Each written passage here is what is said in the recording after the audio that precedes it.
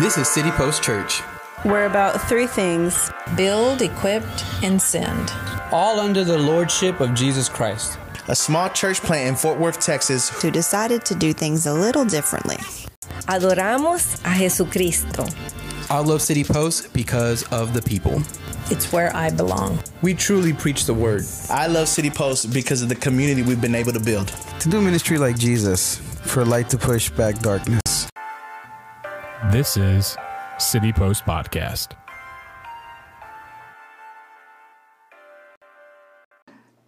All right, if you have your Bibles, we're going to be in the book of 1 John. 1 John.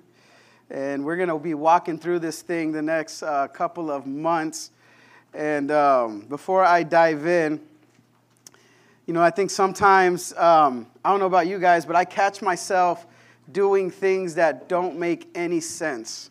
Is that just me or is that anybody else in here?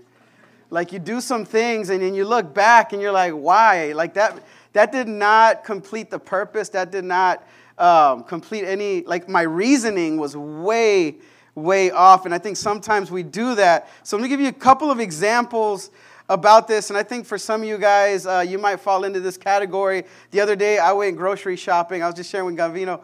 Like I went grocery shopping and I didn't have a list. So, like, you go through, like, every aisle. Like, I think I need that. You know, I probably have, like, 5 of them at home. So, I spent all this money grocery shopping. And then I get home, and we unpack. So, our fridge is full. Our cabinet is full. We got all this stuff. I look at Rach. I was like, hey, Rach, what do you want for dinner? She's like, Wingstop. I was like, I just spent, like, $150. That's a lot of money for us, like, for food.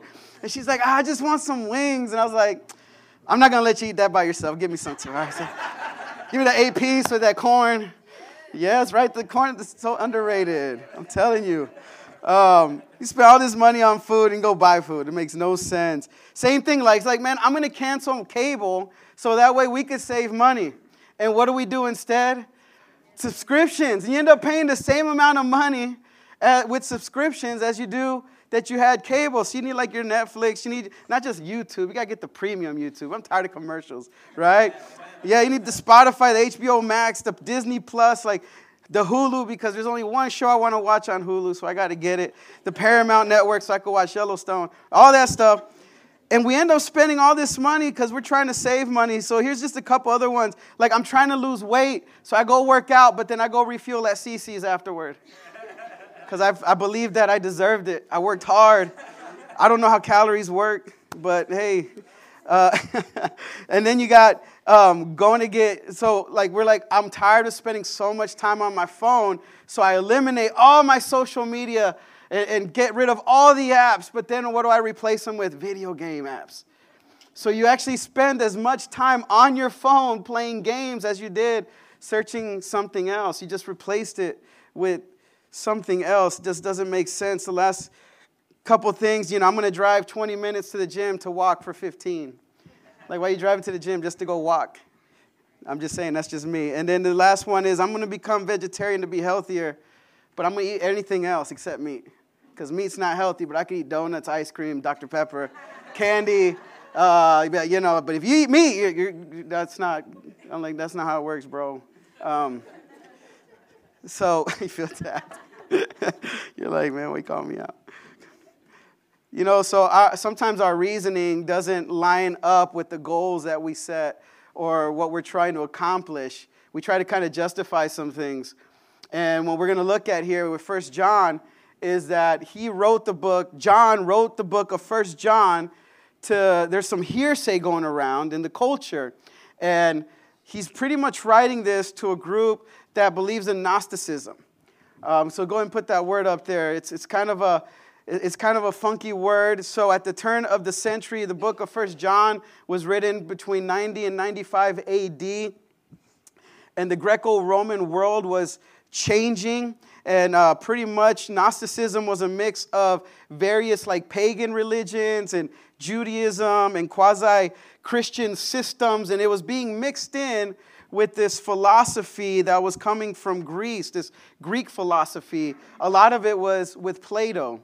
as well. So they're mixing all this stuff together, and it was infiltrating not just the culture, but it was also infiltrating the church. So what's Gnosticism? Like what does that even mean? So what they believe or what they taught was that any matter was inherently evil.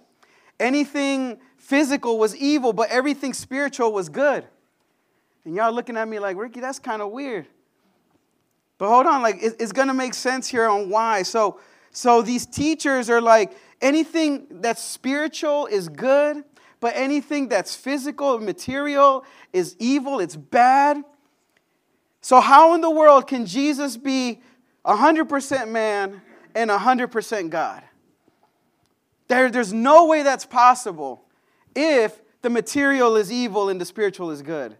So these folks were accepting Jesus as deity, but they were denying Jesus as 100% man. And this was infiltrating the culture. It was getting everywhere. They were accepting his deity. They were denying his humanity. And John is here to tell them, you guys are way off. Your reasoning is wrong. Y'all are trying to lose weight and go to CC's. It's not working. It's not working at all. So what happens is they fall into one of two camps when it comes to the belief of Jesus. These are like Gnostics. So number one is that they believe that Jesus, his body, his physical body was not real. They believe that like it might have just appeared like as some kind of spirit. Like people just kind of saw this Jesus walking around. It just appeared to be so.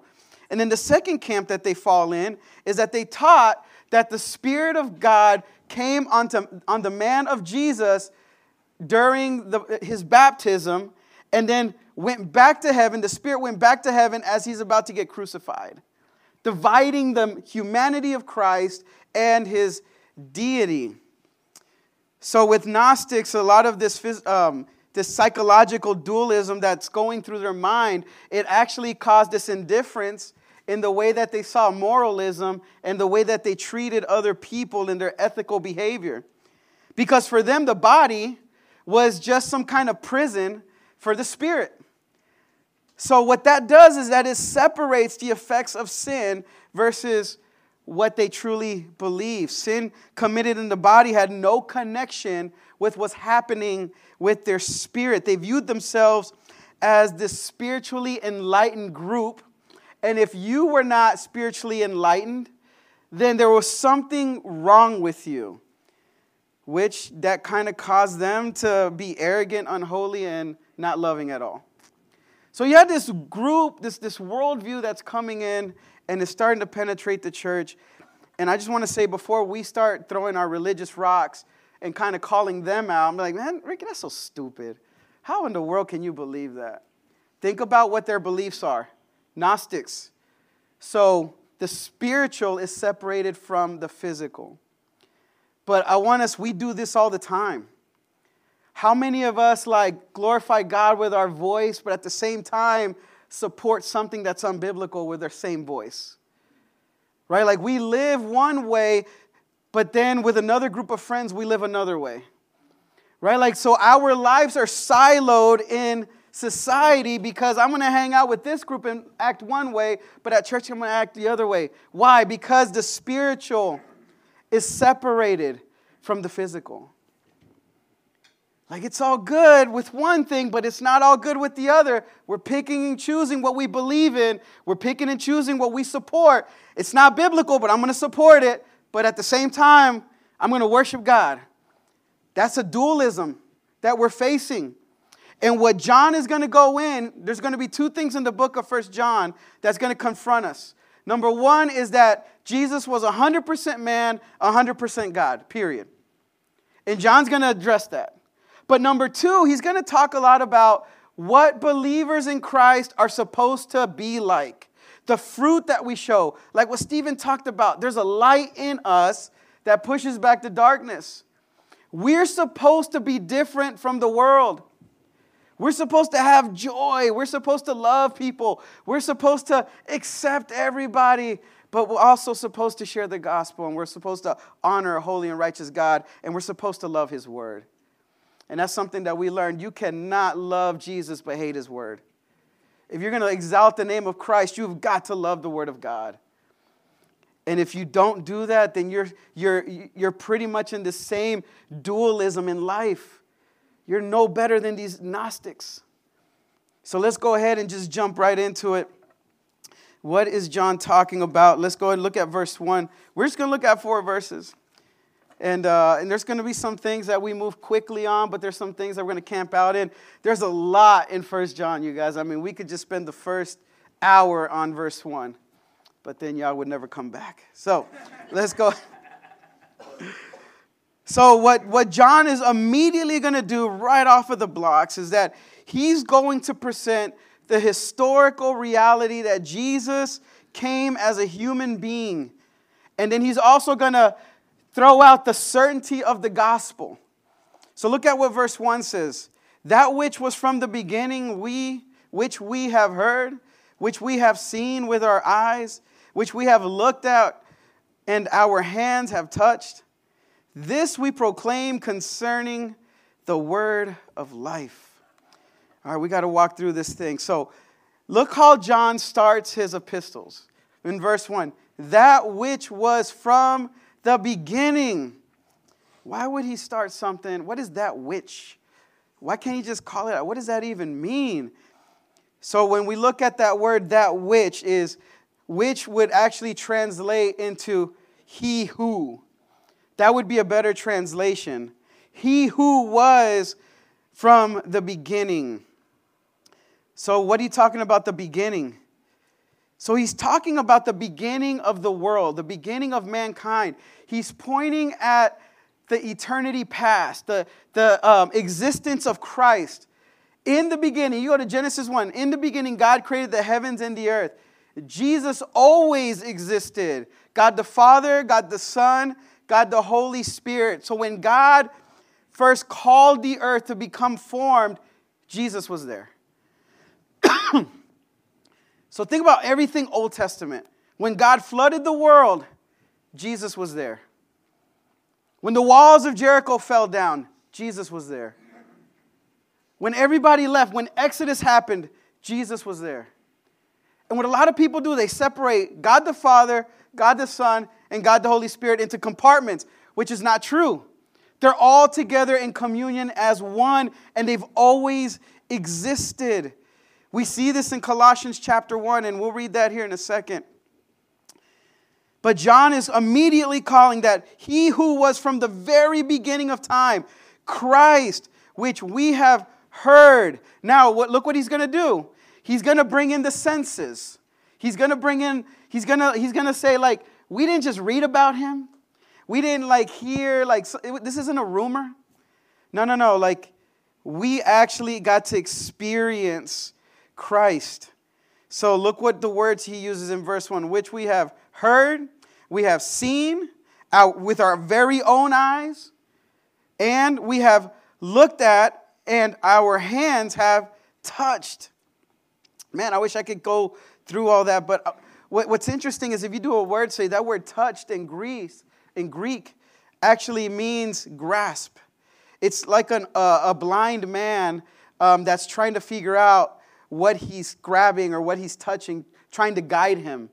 This isn't just like I got to give him a high five. No, they actually got to embrace Christ.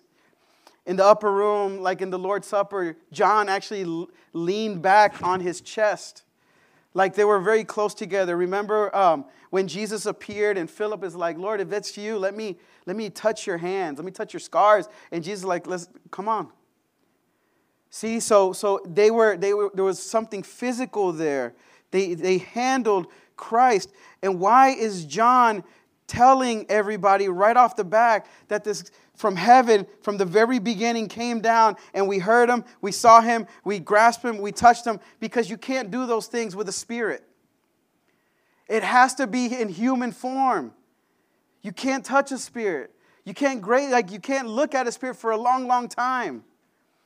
He actually got to hang out. It was etched in John's mind for the very beginning. And listen, John wrote the book of 1 John 60 years after he hung out with Jesus.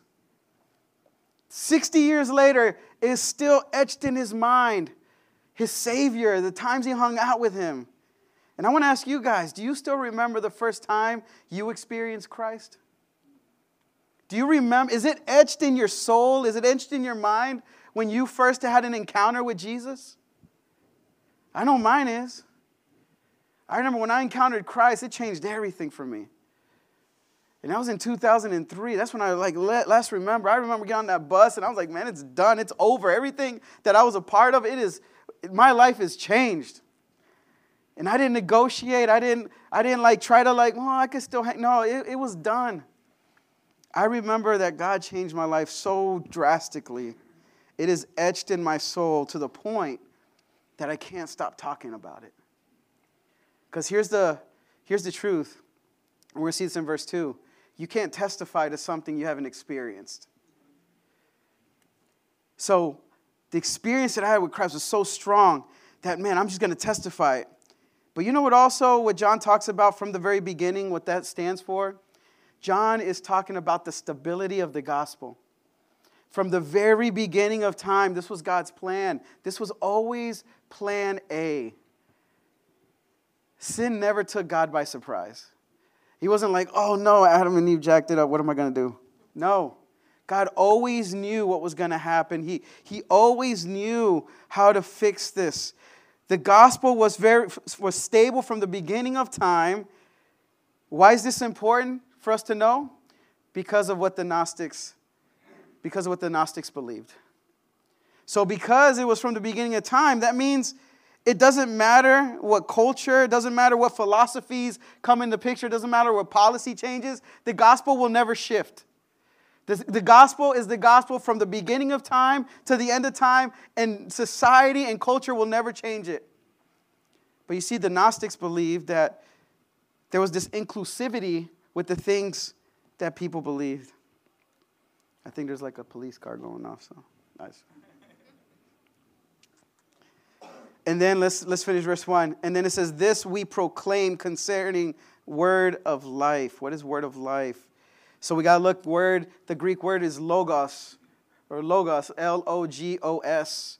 That's the same word that John used in John chapter 1, where he says, in the beginning was the Word was with God, the Word is God. And then he talks about in verse 14 how the Word came and it kind of moved in. It walked amongst us. So John is pretty much saying the word of life is God in the flesh. It is Jesus Christ. A lot of churches say word of life as you speak it and it becomes life. That's false. That is the wrong teaching. It's not speak it into existence. No, you're not God. Only God could do that.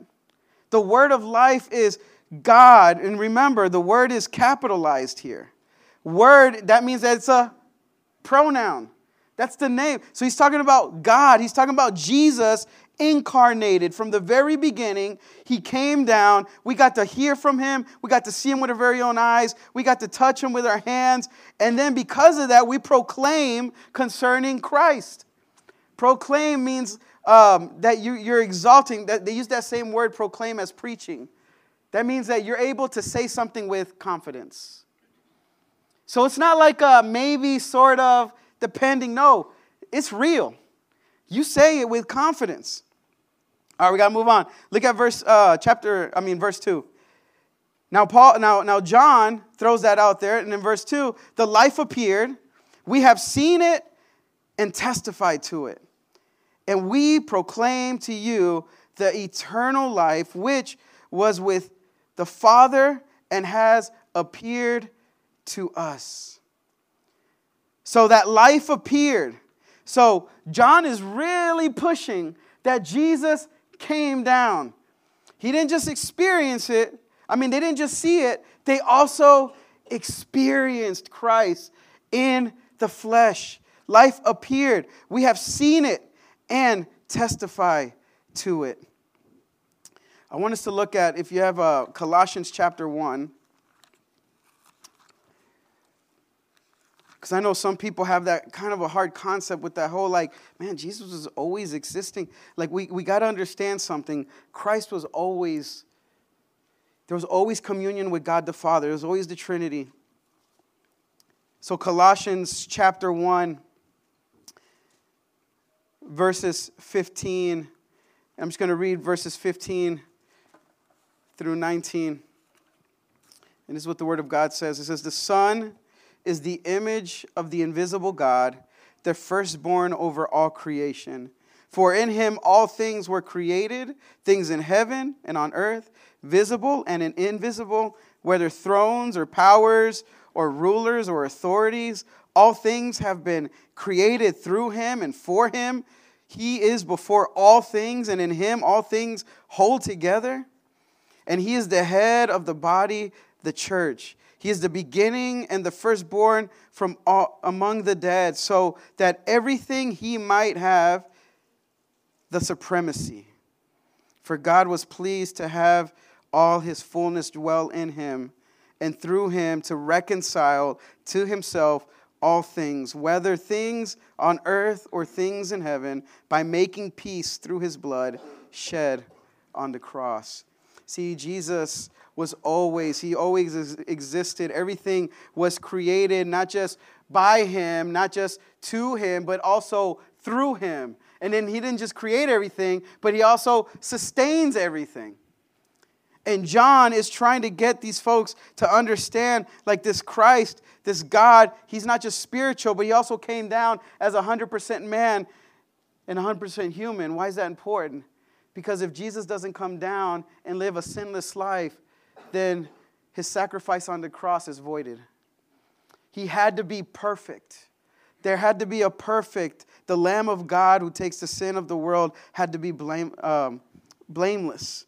And in verse 2, we have seen it and testified to it. Why can I testify to something? Because I experienced something.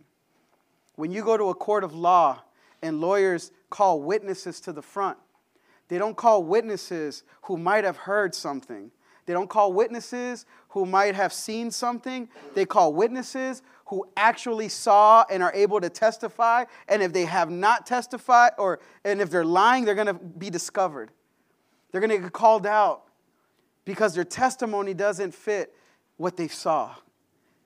So you testify to something that you experience, and then we proclaim to you the eternal life which was with the Father and has appeared to us. You know, he's talking about his deity. The eternity past, Jesus always has existed. He was with the Father. He left heaven. We didn't just get to see him and hear him and touch him. We also got to experience him. We saw his healings. We saw what he did. We saw how he changed our lives. And because of that, we proclaim to you eternal life. Jesus is not just Logos, and he's not just the Word of God, but he is the reason why you and I could have eternal life, because he reconciled us back to a holy and righteous God. He is the only way for us to get to God. That's what Christ came to do, and he has appeared to us. Look at verse 3. We proclaim to you that what we have heard and seen, so that you also may have fellowship with us. And our fellowship is with the Father and with his Son, Jesus Christ. Man, I love this verse right here. So we proclaim this to you. We say this with confidence to you. And what I want us to understand too is God didn't make us because he was lonely. God the Father, God the Son, God the Holy Spirit, they've always existed, and they've always been in fellowship with each other, and they've always been in communion with one another. This word fellowship translates to koinonia, which a lot of us kind of have seen that word before. There's a lot of churches named Koinonia as well. The word koinonia goes beyond social relationships. So I know we throw that's a kind of a churchy word, fellowship, right? Like, hey, let's get together, let's fellowship together. The fellowship hall. Hey, we're having a guys' fellowship, which just means hanging out. Really not the term. It's just hanging out. You see, the term koinonia is deeper than social relationships. The word koinonia means that there is a partnership that is taking place between two parties, and it's equal. You know, sometimes you see a couple that's dating. I'm not trying to call nobody out, but We have friends, and you're like, you know what? It's more like her than him. You ever seen that? Like she's trying so hard, and he's like, I don't know. And then they like talk like, yeah, I love her. I'm like, but it's more her than you, bro. Like that's not koinonia, right? That's you getting played. Anyway, no, but that's not, koinonia is that there's, koinonia means that both parties are in it together. And there's a partnership that's happening. There is an enjoyment that's happening. And they're both bringing the same weight of relationship to the table. That's what koinonia means. And what they're saying is that we have fellowship with us because God, the Father, has fellowship with the Son. So they have koinonia together. So they are one together in relationship. Both parties see it the same route. And then because they do, so do we as believers. It's a beautiful thing. You ever like see somebody that's also a follower of Christ? And you like go to a restaurant and maybe they might have a t-shirt on or you might have run into them. You don't know who they are, but you're like, hey man, like I think I saw you at that like, man, what's your story? And then it's like you chop it up and it's like you just become good friends. Why? Because the foundation is the koinonia. It's the fellowship. Because he has fellowship with Christ, I have fellowship with Christ. Now we have that fellowship with each other. And that's my brother and sister in Christ. You know, actually the story of City Post kind of falls into that a little bit. When I meant to go meet Randy Miller, we were just going to talk about Blue Zones. They wanted us to use their parking lot of the church for some school, to do a walking school bus. I went to go talk to Randy. We talked about Blue Zones for 5 minutes. And he's like, hey, man, what's your story? And then next thing you know, for the next hour, we're talking about testimonies and our ministry. And I'm sharing him like what God has put on my heart. And he's sharing what God put on their heart. And it's like we've known each other for years and years. Why? Because we have fellowship with the Son. You see, we could do that. We could go to anywhere, any part of the world. And you could get to know a believer. And it's like you guys just have known each other for years. It's incredible. Why? Because of fellowship. It's that koinonia. Christ the Son was always in fellowship with Christ the Father and the Holy Spirit. And because of that fellowship, because of that koinonia, now you and I could have the same thing with each other, which is an incredible thing. And that's why we always talk about our relationships, why we should always link up with believers, especially when it comes to a marriage. Because the Bible says, what does light have to do with darkness? They're not going to have that same thing. So it's like when you come together, God puts it together, and it's a beautiful thing. And then we end with verse 4. It says, we write this to make our joy complete. So all this that I'm writing to you guys, everything that I'm proclaiming to you guys about Christ, about how he's 100% man and he's 100% God, and then I walked with him, I experienced him, I could testify to it, is so that way you could experience the same exact joy that I have in my life. You know, one of the biggest characteristics of God that I think we miss out is joy. There's a joy that happens when you get in fellowship with Christ. Joy should be something that describes a believer. We should always be in joy, even when things are difficult. And even when things are not going the way that we want them to go. There's something about us inside that there's a joy that spews out. Like, man, what's wrong with you? Man, I'm just living. This is Christ in me. That's what's wrong with me. That joy that gets in us. So John, 1 John, he kicks this thing off, this epistle off, pretty strong. He attacks it pretty hard to the Gnostics, who are believing like, no, there's no way Jesus could be 100% man and 100% God. Man, maybe God, but not man. There's no way that exists. And John's like, oh yeah, well, you're wrong, because I experienced him. I walked with him. I heard from him. I talked with him. And now I could testify to you. So I just want to give us a couple of observations from the text that I want us to take home, because I think that there's some things that we could learn from John and what he's given to us that we don't really think about. So number one is, if you lack joy, that means you lack fellowship. If you lack joy, you lack fellowship. Fellowship with who? The Son, the Father. If life for you is depressing, if life for you is like melancholy, if life for you is just like pessimistic, like everything just smells bad, I need to question, how much time are you spending with the Father? Like, what does your prayer life look like? Like, how often do you read His Word? And I promise you, the answers that I'm going to get are a little bit sometimes maybe. I'm too busy being upset and depressed and looking for videos to make me feel better instead of just spending time with God's Word. When you have fellowship with the Father, when you read in His Word, when you spend time in worship, when you pray, when you spend time with other believers that experience the same koinonia as you, things are going to start shifting in your life. And you're not going to be as down and depressed and anxious and sad as you think. Why? Because a lot of us base our lives on if we're happy or not, which is very dangerous. The thing is, optimism and cheerfulness that comes from happiness is very circumstance-based. So if everything is going my way, if I got the job I want, if I'm dating the person I want, like if I could check off the boxes of the things that I put on my vision board, then I'm going to be happy. Like, yes, this is the way it works. But then what happens when tragedy hits? What happens when sickness hits? What happens when things don't go your way? What happens when relationships break and people stab you in the back? Your happiness goes away.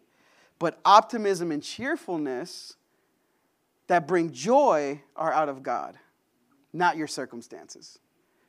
Because God is faithful regardless of your circumstances. And if I find my koinonia in Christ, if I find in Him, then I know when something is not working, when something's going wrong, I know that I could go to my brothers and sisters in Christ, and they will help me with that, and they will encourage me, and they will lift me up.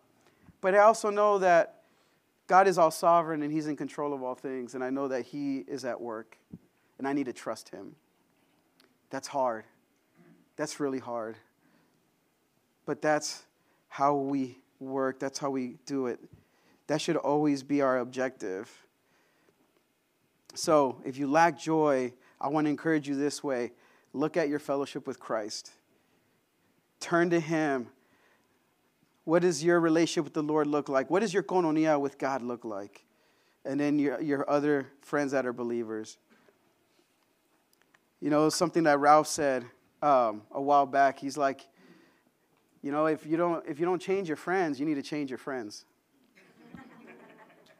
Period. So there's people in your life that are not exalting you and encourage you in Christ, and you can't change them, then it's time to change them. And if you're worried about being lonely, and if you're worried about, wow, Rick, we've been friends since high school. Like, we were supposed to get married together. We're supposed to be at each other's weddings. And it's like, man, just trust God. He's going to replace that, not just with friends, but with family. And that's so much stronger. All right, number 2, we got to go. Number 2 is kind of what we just talked about. You cannot testify what you have not experienced. You cannot testify with what you have not experienced yet. You know, I'm starting to believe more and more the reason why people do not share the gospel, the reason why people are not sharing their faith, the reason why people are not being light, kind of what Stephen talked about, it's not because we're introverted. It's not because we're shy. It's not because we're scared of people making fun of us or rejection. It's not because we don't know enough theology. I'm starting to believe the reason why we are not sharing our faith in the gospel is because we can't testify to anything. You haven't experienced what Christ has done. Like, have you seen Jesus change the hearts of people? Have you seen him heal people? Have you seen him transform? Have you experienced the Holy Spirit in your life? And many of us have not. Because we're so busy living in a box of religion and church until you start walking outside in faith and doing stuff that is scary, that's going to cause you to rely on God, you're not going to experience the power of God. And because you don't experience the power of God, you have nothing to say. Your testimony is, church is awesome. Guys, that is not enough. There's so many things that are awesome. Concerts are awesome. Football games are awesome. But when you experience it for yourself, it's going to change the way that you speak, and it's going to change the way you approach people, and it's going to change the way you view life. And we've become theologians in our words, but practicing atheists in our actions. And if we truly believe his word, we're going to obey it. 1 John chapter 2, he calls us out. When I say us, I mean me too. He calls us out. He says, if you walk in Christ, if you say you walk with Christ, then you better do what he says. It's about obedience. So that's kind of a challenge to us. It's like, man, do we really believe this? Have we experienced the power of God in our lives? And are we sharing? Are we testifying to what he's done in our lives? And if you can't say yes, then let me encourage you. You need some stronger koinonia with the Father. Get in his word. Do things in faith that scare us. And you're going to see God move. You know, it's funny, like when you share your faith with people, it is a little scary sometimes. You talk to people about Christ. You talk to people about the church. It's a little nerve-wracking. But you know what happens afterward? You're like, man, that was pretty awesome. There's like a joy that bubbles up in you. There's like this shot of adrenaline that hits. It's that Holy Spirit. When you do things that are worrisome and scary. So number one, if you lack joy, maybe you lack fellowship. Number two, you can't testify to what you have seen, that what you have not experienced. I get that from verse 2. We've seen it, we've testified to it, so I proclaim it to you. And then the last one, and we'll end with this. You can't get right with God if you're wrong about Jesus. You can't be right with God if you're wrong about Christ. Why? Because both of them go together. The Gnostics learned this the hard way. Because what's happening is, when you study history, they're walking around with a false sense of salvation. So they're claiming, Jesus is God, but there's no way he could have walked this earth. There's no way he could have been crucified. So I'm enlightened, you're wrong, and I'm right. And they're walking around with God's wrath and judgment over their heads because they got Jesus wrong. You know, when Steve was talking about the funeral on Friday, one thing I noticed that kind of impacted me was as the family came to the casket, kind of for the last goodbye, you know, I'm sitting at the front because we led the service, and people are putting things in the casket. So families are coming, they're putting like pictures, they're putting like bandanas, but I've seen a couple of people put like beads and all these other things, and I saw them like pray, but you know what really kind of took me back a little bit? It wasn't sadness that I saw. It was this look of hopelessness. Like, I don't know I'm going to see this guy again. So I'm just going to kind of go through the motions, and there was like a look of hopelessness in their faces. And my heart just really went out. I was like, Lord, like, I pray, come with stand, like, I pray that people know you. And I could see people praying. It was like they were searching for God. Like they were looking for peace in the moment of tragedy. But their faces were just blank and hopeless. And I was like, man, you can't get right with God because you don't know Jesus.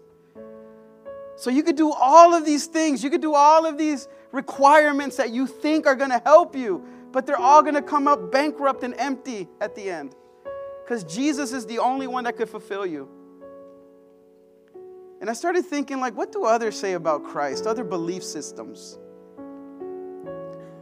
So like the Jewish folks, they believe Jesus was Mary's son. They believe he was a great rabbi. He was revered and respected. He was a prophet. He was a wise teacher who worked miracles. He ascended to heaven, and they do believe he will come again. But do they believe that he's Lord? Do they believe that he has the power to forgive sins? No. Muslims believe Jesus was born of a virgin. They were revered. They respect Jesus. They think he was a prophet, a wise teacher who worked miracles. He ascended to heaven. He will come again. But do they believe that he truly is God? No. Hindus believe Jesus was a holy man, a wise teacher, and a God little g. Kind of throw him in with the other 30 million gods. But do they believe that he's it? Nope. Buddhists believe Jesus was an enlightened man and a wise teacher. Do they believe he's truly God? Absolutely not. New Age spiritualists believe and maintain Jesus as a wise and moral teacher that did nice things for people. Do they believe he's God? Absolutely not. Then I got to throw this one out there. When we look at Roman Catholicism, yes, they believe Jesus is Lord. Yes, they believe he was born of a virgin. But is Jesus truly God? Is he the only way to heaven? And they say yes and. Yes, it's faith and works. Yes, it's Jesus and the saints and all these other people. And yes, it's grace and sacraments. That's false. It's only through faith alone, through Christ alone, and through grace alone that we have a relationship with the Father. And anything added to that is a false religion. It's a false God. You got to call this stuff out. And like John is calling out. And I'll end with this. So like there's this show that I love watching called Martin. Anybody else watch Martin? Like Martin, right?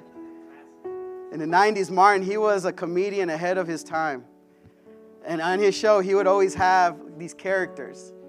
Like I love like, Jerome and like just like Little Man, all these stuff. But one of my favorite characters, if y'all could help me out here, was a guy named Brawman. Remember? Brawman would walk in. He's like, my name is Brawman from the... All right, y'all saw it too. All right, so... Brawman from the 5th floor. So he would always come into the apartment just unannounced. He would show up. It was the same thing for every sketch. He's like, bro, man, what you doing? And he's like, who are you? My name is Bro Man from the 5th floor. And then he would say, what you doing, bro, man? Nothing. Chilling. And then he would always go and take something. Right. Sandwiches. So in this episode, he grabbed a loaf of bread, and he would just like walk out there with his little tight shirt on. And Martin's like, hold on, bro, man, what you doing? I'm taking this bread. Bro, man, that's my bread. What are you taking my bread for? Trying to make me some wish sandwiches. What are wish sandwiches? Wish I had some meat to go in between this bread.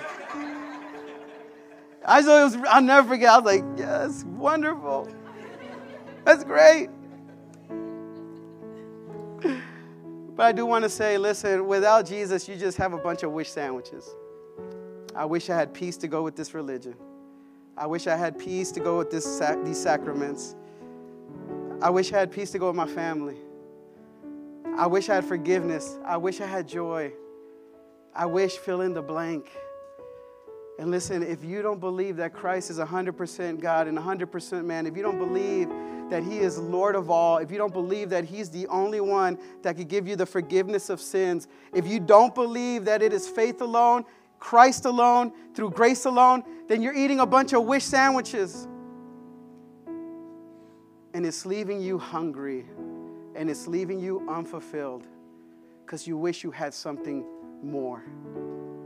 So I just want to encourage you, if that's you today, listen, it's a great day to put your faith in Christ, to walk with him, to surrender to him, so that way you're able to testify to what he's done in your life, so that way others will see our good works and glorify the Father in heaven. That's the only way it's going to work. Let's pray for us and we'll have a time of worship. Father, we love you. God, we thank you so much because you are a good God. You're a faithful God. And Lord, there's so much in our lives that we might have issues with. There's so much that we might not understand. But Lord, I just pray that your word penetrate that. God, we love your word, Father. And we're thankful for books like 1 John that teach us about who you are, the reality of Jesus, how you walked and you talked and we were able to see you, Father. This isn't a fluke. This is real. So, Lord, for all of those who are wishing, Father, that they had something that was more fulfilling and that was more than sacraments and that was more than just religious experiences, Father. Lord, you are the bread that we will no longer hunger. You are the water that we will no longer thirst.